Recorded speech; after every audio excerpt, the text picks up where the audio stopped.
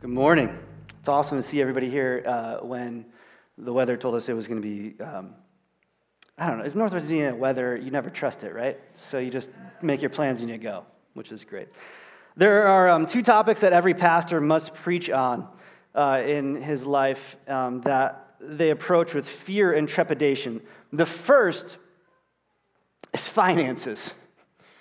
Because, I don't know if you know this or not, congregants get allergies the day that you talk about finances. The second is the biblical role of a wife. In fact, I find it suspect that for the past few years of Family Month, when we've broached the topic, somehow Pastor Steve was out of town that day. More curiously, this year the joke is on me because Kristen left yesterday for vacation with her mom in Mexico, which means my own wife had to flee the country the day that we talked about this. So there's that. I'm actually really grateful to talk about this topic. I know perhaps the tone deafness of a man opening the Bible and trying to tell wives what to do appears incredibly maybe archaic and even perhaps patriarchal. But I'm grateful for this opportunity because I don't get the sense that that's the type of congregation that we have. Nor do I ever get the sense from this congregation that our women are not hungry for the word of God and to hear it and receive it with open hands and open hearts and open minds. I'm grateful because this is a church that allows me to pastor men just as much as it allows me to pastor women. And my sisters in the faith here, you all have been so ferocious for the things of the gospel and are tremendously interested in theology and living life after God's way. And so for that, I just want to say thank you for living for Jesus and not for our culture. And I approach this day aware of just the dynamic at play, but grateful as well that I know that's not the dynamic here at this campus. So by the Spirit's power, my prayer today is that you would hear my words spoken out of love, respect, honor, and hope. The Old Testament and the New Testament both begin with marriage. Have you ever realized that? They both begin with marriage. In Genesis, Adam is given Eve. And in the New Testament, Joseph is given Mary. You've never thought about it until right now, did you? You're like, wow, wait, there's this like mirroring that's happening. And what I love about the scriptures is that at the end of the story, there is this consummation of the whole entire thing. That consummation, that's like it's a marriage word, if you think about what that means. And at the end of time, given in Revelation, the end of the story, the end of the New Testament, we have another marriage that takes place. It is the marriage, we call it the marriage feast of the Lamb. That's a theological term for it, but really, what is it? It's a wedding feast. It's a celebration of a wedding. Who's getting married? Well, Christ is finally united with his bride, which is the church. Yeah, okay, some of you guys are like, I'm not a bride, I'm out. But it's a beautiful picture for what our relationship is to the Lord, that we are, like a bride is adorned for her husband, we are becoming more like the image of Christ so that when he receives us, we look like him. This is a beautiful thing. These are small, I think, perhaps biopics of Adam and Eve and Joseph and Mary, Christ and the church. They're representative of God's good design for marriage and some of its more purer forms. God has some awesome intentions. This is a great spot for an amen, I think. God has some awesome intentions and illustrations for those who choose to get married. Amen? I mean, there is a downing of marriage that happens in our world today that would make you think that marriage is the ultimate loser. Like, if you want to be miserable, get married. But God in his word has some actually incredible opportunities for you in marriage. Husband said, yeah, that's great.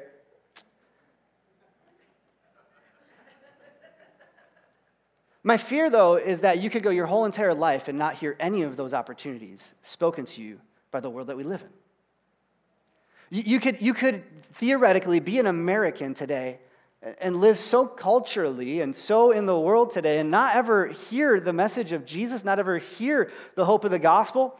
And you could go cradle to grave and think that marriage was just some form of sadistic torture. The marriage was just some form of trying to chase pleasure after pleasure only to trade it in for different pleasures. Most people, if they're honest, they base marriage on some superficial standard. Is he rich? Is he handsome? Is he from a highly regarded family? Does the brother got style? Does he drive a good car? Often we base marriage upon the standard of how this person makes us feel. Do I feel pretty with him? Do I get butterflies? Do I feel transported to another world? Do I feel like the luckiest man or woman alive? And tell me if this isn't true. Probably the number one bottom line for every couple looking at marriage, every person in a relationship when they look at marriage, the question they ask themselves is very simple, it's very basic. It's this: does this person make me happy? I mean, isn't that the question that your parents asked you when you said, hey, can I get married to this person? They said, well, does he make you happy? Right? We're told at the end of every fable, every classic story, that they all lived. Thank you. Okay, so this is the same world that we live in.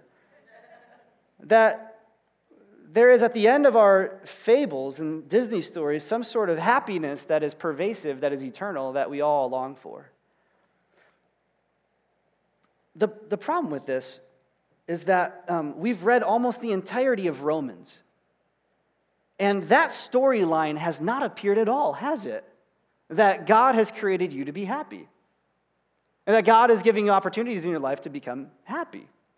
No, actually, Romans is a dagger to the heart of women who have bought into the cultural myths of happiness via marriage, that storyline.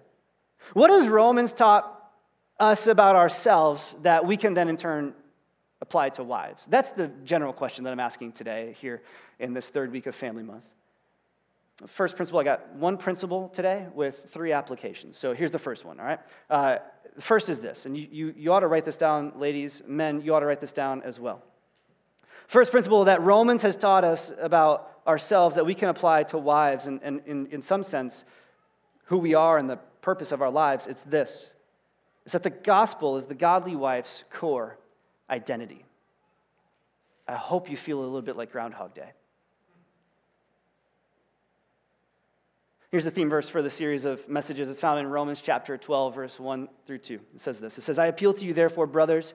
And what I love about the Greek is that it's kind of like Spanish. If you ever took Spanish, sometimes you say amigos, and that's for like all including every gender that's in the space. And Greek is the same way. This word is actually the plural form, and it includes both genders. So we could literally put more ink on the page and say brothers and sisters.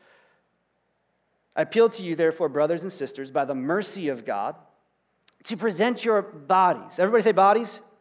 We remember this means the whole entirety of who we are, our lives, everything about us, as a living sacrifice, holy and acceptable to God, which is your spiritual worship. Do not be conformed to this world, but be transformed by the renewal of your mind, that by testing you may discern what is the will of God. Anybody want that in their lives? Like to be able to know, like, God, what would you have for me? It comes when you're not conformed to this world, but you're transformed by the renewing of your mind, that by testing you may discern what is the will of God, what is good, acceptable, and perfect. Let's pray. Father, unfold your truths in your word for us today. I pray for my words to be a balm that reaches the hearts of many wives in this room, and for many husbands in this room, and many who are aspiring to such things. Help us, Lord, to see your goodness in this, to see the gospel at play. And help us, Lord, to see principles by which we should order our lives to reflect Christ. It's in your precious name we pray. Amen.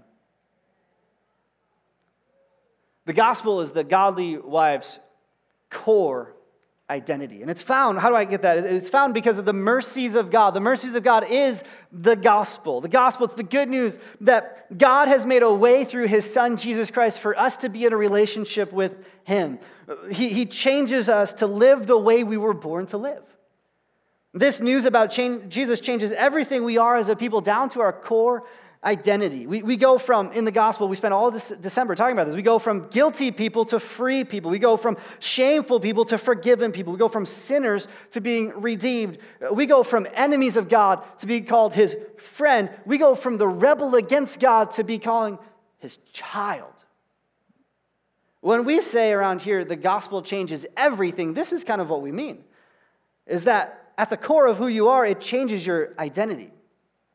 I want to show you this a little bit holistically from another part of Scripture, from Colossians chapter 1. Paul writes in Colossians 1 about Jesus. He says, he is the beginning, the firstborn from among the dead, that in everything he might be preeminent. That's a crazy word. It just simply means to have first place. He means that in everything, including your marriage, including your family, including the way that you go about your life, Christ would be everything to you. The very next words, listen to them as I read what Paul says about what this authority and what this preeminence of Jesus does in the heart of the Christian, in us, and in Paul even himself. Look at how this gospel changes our very identity. It's the last couple words of 1 Peter chapter 1. It says, and you. He turns it. He says, look how great Christ is. He's the first of everything, that he might have first place. And then he says, and then in you, who once were alienated and hostile in mind, doing evil deeds, he has now reconciled in his body of flesh by his death. For what purpose? In order to present you holy and blameless and above reproach before him, if indeed you continue in the faith, stable and steadfast, not shifting from the, if you're taking notes in Colossians, underline this, not shifting from the hope of the gospel that you've heard, which has been proclaimed in all creation under heaven, and of which I, Paul, have become a minister. Romans 12, Colossians 1 have a beautiful symmetry to them.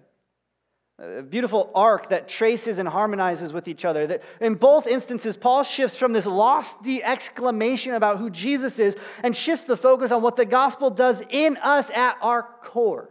Like who you are in the absolute essence of your being.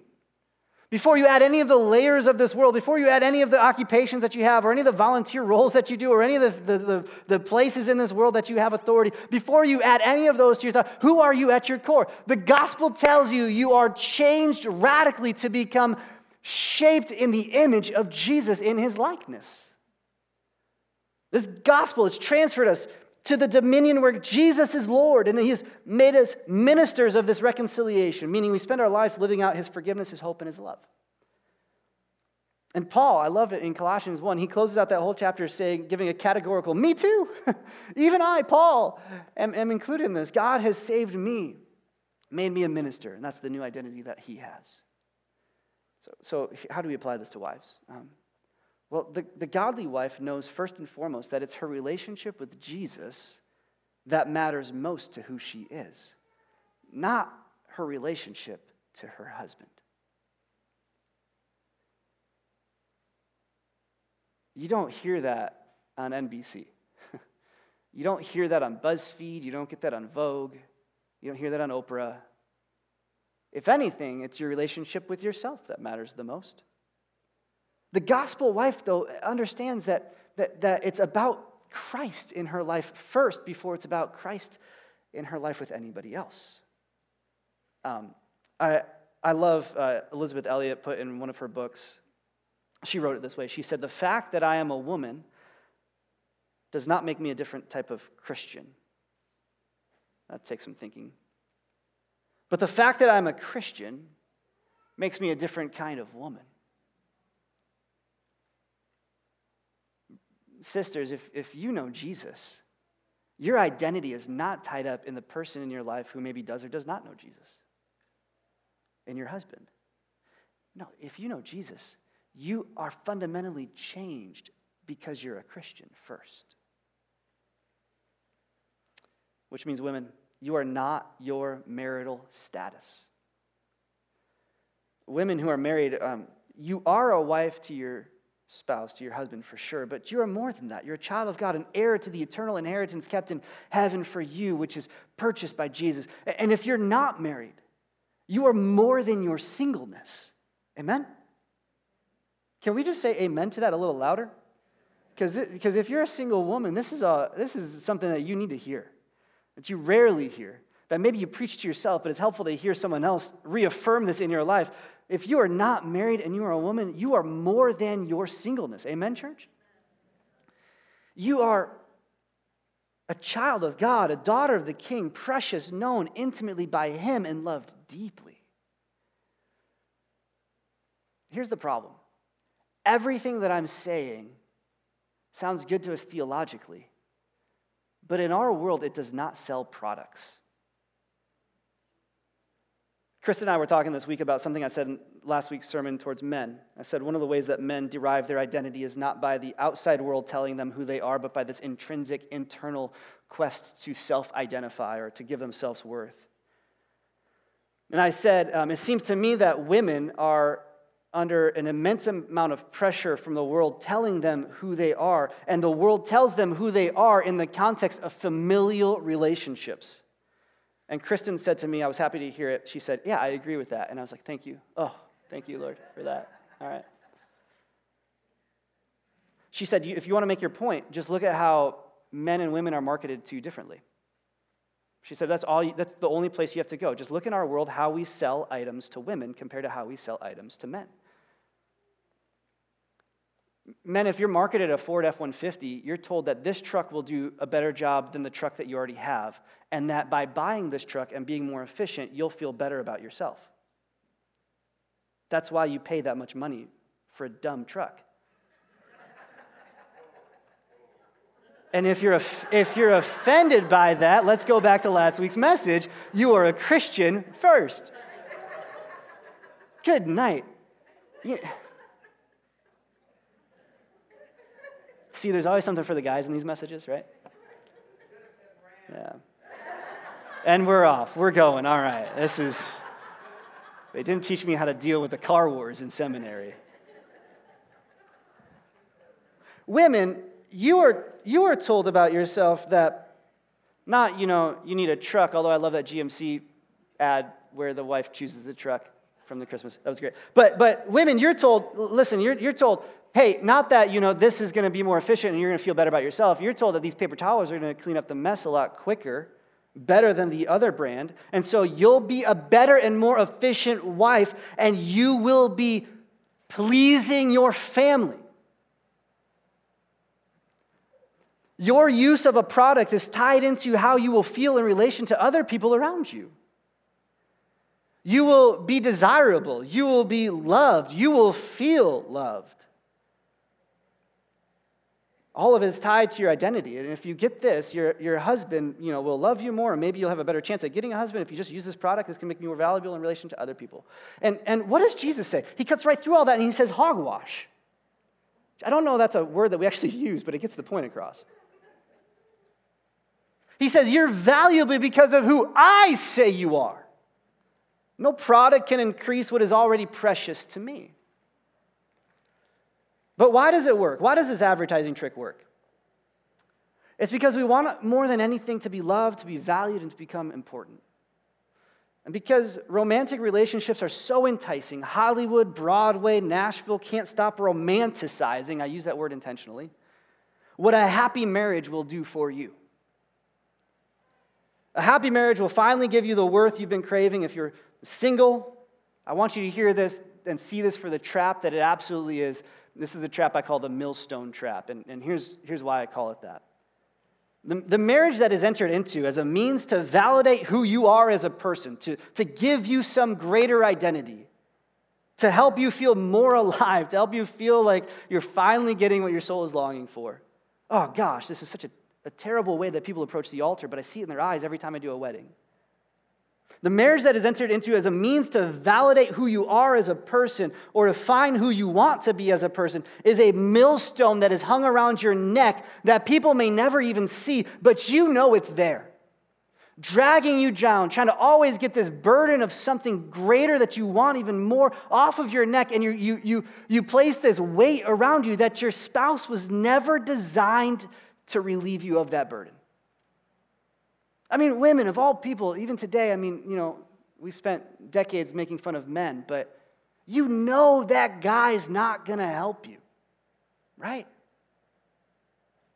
I mean, walking to the aisle, up to the altar, that if your hope is in the fact that you're marrying a good man for you to have a good life, you have misplaced who you actually are. Goodness and happiness is not even the goal. What does Jesus say? He says this, because we got to be able to remove the trap, to get out of the trap. How do you remove the millstone from around your neck that you've put, placing all of your expectations in somebody else? So Jesus says it this way. He says, come to me, all who are weary and heavy laden, and I will give you rest. Take my yoke upon you and learn from me, for I'm gentle and lowly in spirit. We have a lot of people around here that are into agriculture, but not many people plow fields today with yokes, and that's okay. A yoke was a means of sharing a burden. It's interesting. We think that the way to actually find happiness in our life is to remove ourselves from all of these burdens, to just be unburdened everything. It's like the promise of nirvana. Like, you'll have nothing holding you back. What does Jesus say? He says, no, you got to get rid of that one thing, but take another thing in its place, and it's the yoke that I give you. Put something around your neck for sure. Be strapped together, walking in step with me.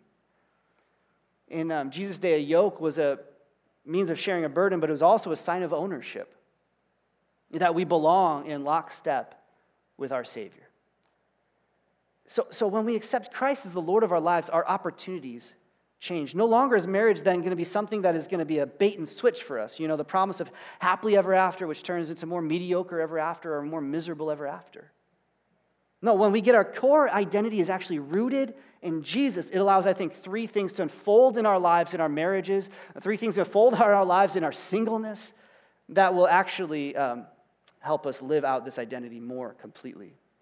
How does a married woman, a married Christian woman, live out her identity as a Christian in her marriage? Three ways. First, this woman understands, if she knows who she is in Jesus, that she's yoked to him, she understands the motive for sacrifice. She understands the motive for sacrifice. Romans 8:32 reminds us that it was the Father who sent the Son. He who did not spare his own Son, but gave him up for us all, how will he not also graciously give us all things? That's the verse that I want to anchor this to, that we understand that the Christian life is one of sacrifice. Christ gave up every part of himself for us. He gave us his friendship. Remember that part of the scriptures, he says, I call you friends. He gave us his intellect. Colossians 3 tells us that we have the mind of Christ. He gave us his emotions. Standing in the graveside, he wept for his friend. Standing over Jerusalem, he wept for the city. He gave us his authority. He said, whatever you ask in my name will be given to you. He gave us his will, which was not my will, but yours be done, O God. He gave us his body when he said, this is my body which is broken for you. And he gave us his breath. On that cross, he gave up that which gave him life for us. Why did he do it?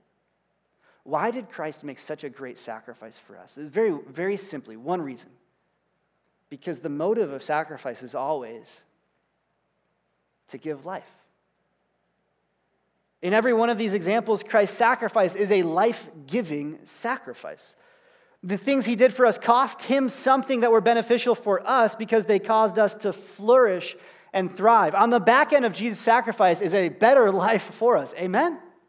I mean, everybody willing to stand up and say, I'm better off now because I know Jesus and the forgiveness he's given to me?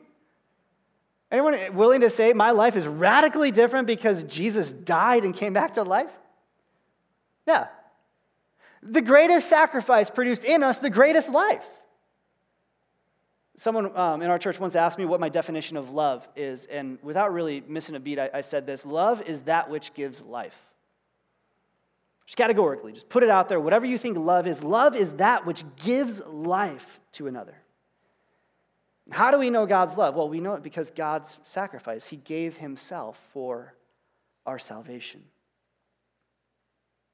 I don't want to be misunderstood. The godly wife will certainly model what it is to sacrifice. But what I said above is that she understands the motive for sacrifice. And that's really what I want to get to here.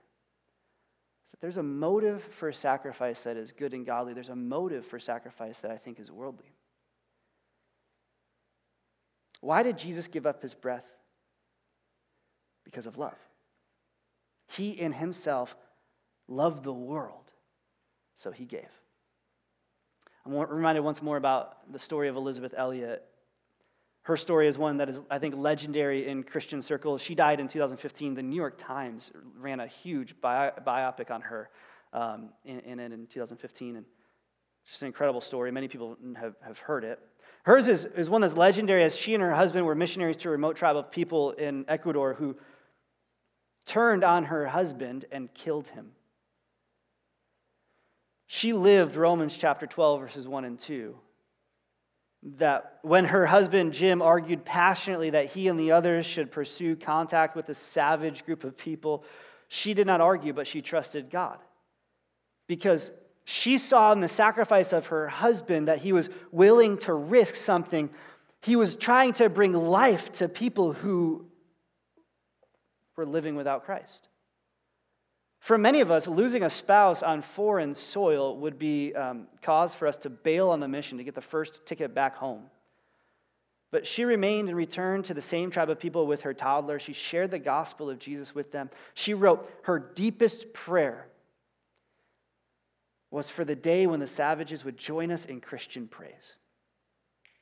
That those who took the life of her husband, because of her devotion to her Savior, that she would plead to God that they wouldn't just know her husband's call, but they would know the call of her husband and the call of her life and the call of all of our lives is to know Jesus. She paid a tremendous sacrifice in her marriage. She paid a tremendous sacrifice with her life, but she understood the motive to make such a sacrifice. What was it? It was love. It was to give life to people who needed life. See, love is the motive for sacrifice, not fear. And I want to sit on this just for a second, and I know our time is waning, but I want to talk to some wife in this room right now. I don't know who you are, but I know that you're here. You may be in a marriage that is not bathed in love, but rather it's boiling in fear. It's possible to sacrifice yourself for things that will not bring about life in your marriage. I wonder if you find it hard to sacrifice in your marriage out of love, or you find yourself making decisions based on fear of your husband. I want to encourage you, sister, please speak up.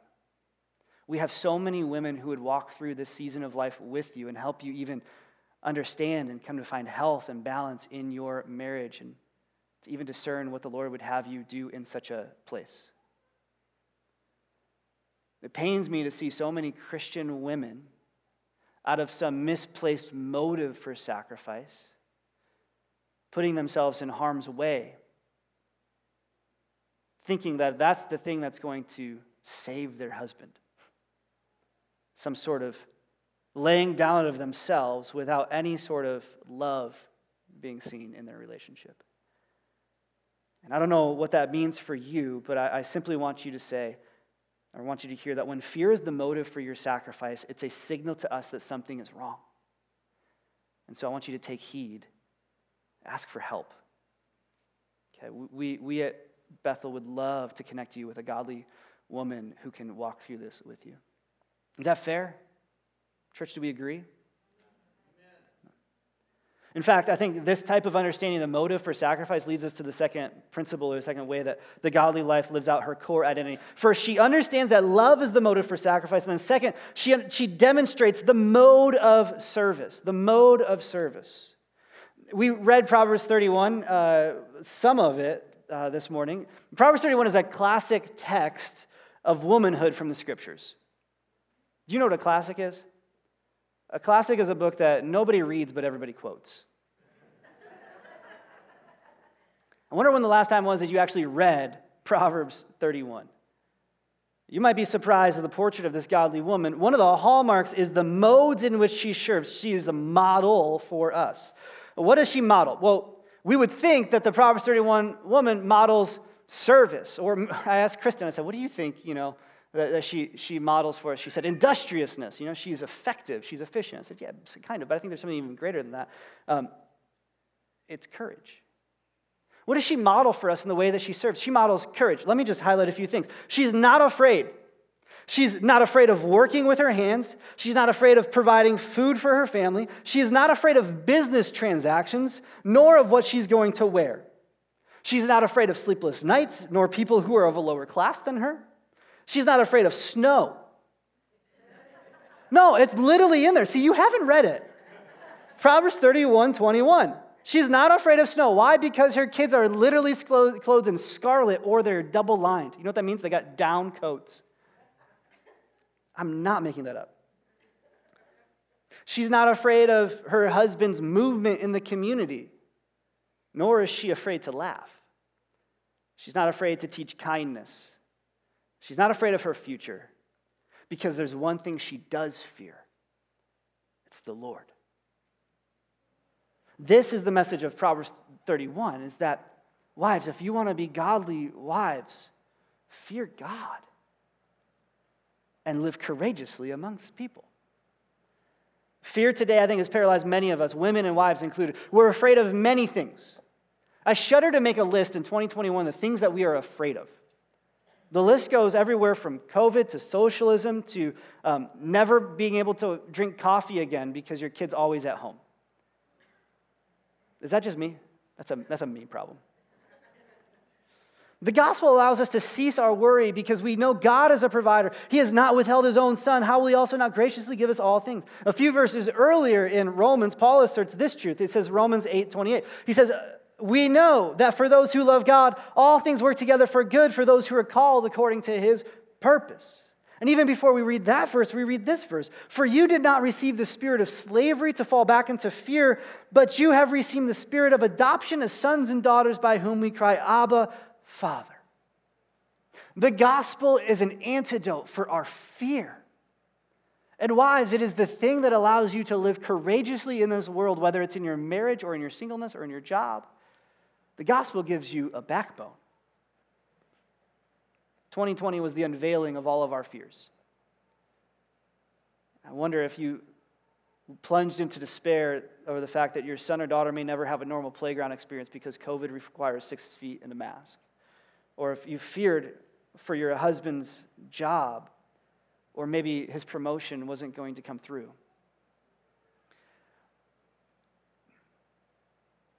If you're a man and you look at the pandemic right now, you worry about the stock market. If you're a woman and you look at the pandemic right now, you worry about your job. Wives, I know that there's a lot at stake. Women, I know there's a lot at stake right now in this world. All the statistics tell us that economically, women are hit harder than men in the past year, and probably will continue to be so. Where do you go with those concerns? Where do you go with those fears? Perhaps it's not even pandemic related. Maybe you just fear your neighbor who had an opposition party sign in their yard this fall, or maybe single women, you fear your dating life being jeopardized because it's hard to connect with people. Amy Bird, who's a really tremendous theologian in her own right, she posted this thought about fear. I thought it was helpful, and I want to share it with you. She suggests that all fear is tangled up in idolatry, meaning it shows us something that we worship that isn't God. We are, in Romans 12, commanded to offer our lives as living sacrifices to the Lord. That's our spiritual act of worship. And anything we offer our lives to other than God is an idol. Here's what she says. She says this. She says, think about your current afflictions and unmet desires. What do they serve? Do you really trust God? I mean, really trust him. The idol's best friend is fear. Fear always tags along because our enslavements to an idol attaches all our meaningfulness and value to it. When we're not idol chasing, there is consistent anxiety that we may lose or never attain that idol that we are worshiping. But God's word says, be anxious for nothing. I think it's more than coincidental that Joshua tells us multiple times to be strong and courageous. And the final declaration is simple, that as for me and my house, we will serve the Lord. A wife who gets that at the core of her identity is the gospel will serve the Lord as the default mode for her serving people. Wives, I think one of the best things you can do for your husband is to courageously serve God. However that looks, however he calls you. I wonder if he's opened up doors for you in your neighborhood to teach Bible studies in your home. Do it. Do it courageously, and a godly husband will be edified by your example. Have you been given influence at your kid's school or in your workplace? Courageously use that influence to serve others in Jesus' name. I wonder if you and your husband are weighing life-altering options for your future. Courageously jump into the conversations with him and see where you can help. Fear is not only the enemy of sacrifice, but the enemy of service. And a godly wife shows her husband how to serve, which is courageously. Courageously. Third and finally, not only does she understand the heart of sacrifice and the mode of service, but finally, she extends a heart of forgiveness. A heart of forgiveness. If you were here last week, this is the point of the sermon where you should be crying foul. You should be standing up and calling me lazy. You should be going, don't you have anything else for us, Pastor? What do you do all week? You just taking your kids sledding all week? Come on. And the reason I say that if you weren't here last week is because this is the exact same outline I gave to husbands. The exact same thing. Because a Christian who has at their identity the core Christ and is being transformed into Christ's likeness is going to center their lives first and foremost. Before they talk about how in their family they're supposed to relate with one another, they're first and foremost going to put at the center of their lives the gospel, which is marked by sacrifice and by service and by forgiveness. Last week I ended with an encouragement to wives to extend a heart of grace to any husbands who need to confess something to them. And I wonder this week if some wives found that forgiveness comes with a cost. We are not surprised by this. It cost Jesus his life to purchase our redemption. But the rewards of forgiveness always outweigh the cost. Amen? And I feel like I'm going to hear that more from husbands who have been forgiven by wives for sure. Nowhere else in a marriage will you actually tangibly feel the gospel present than when you forgive one another for the sins that they've committed against you. I'm so grateful in Kristen and I's marriage that we've had the openness and the confidence in our God to be able to approach one another in repentance and confession on a continual basis. To say, hey, I need to talk to you about something. I did this thing, or I said this thing, or I thought this thing. And to be met not by your greatest shame and your fears, but by God's great love and forgiveness. No greater act in the world has proved to me the greatest act in the world, which is Jesus dying on the cross for my forgiveness. Wives, you hold that power in your hands to be able to forgive. The world holds grudges, but the gospel holds grace. We are justified, which means we have a right relationship. It's the foundation of peace, and this forgiveness is the path towards this right relationship. God has forgiven and justified us in Jesus and has brought us peace with himself. And that rightness with God is shown in how we forgive one another. God is faithful to forgive those who confess their sins. That's what John tells us. And so a Christian marriage is not one in which everyone's perfect, but where everyone knows they are and must be forgiven. So sisters, don't let the world tell you that you are your last name. Tell the world that you have a new name. Not because of your godly husband, but because of your God. And show them how your God has let you sacrifice and serve and forgive in your marriage so that you can truly be presented holy and acceptable to God, living your life as an act of worship to him.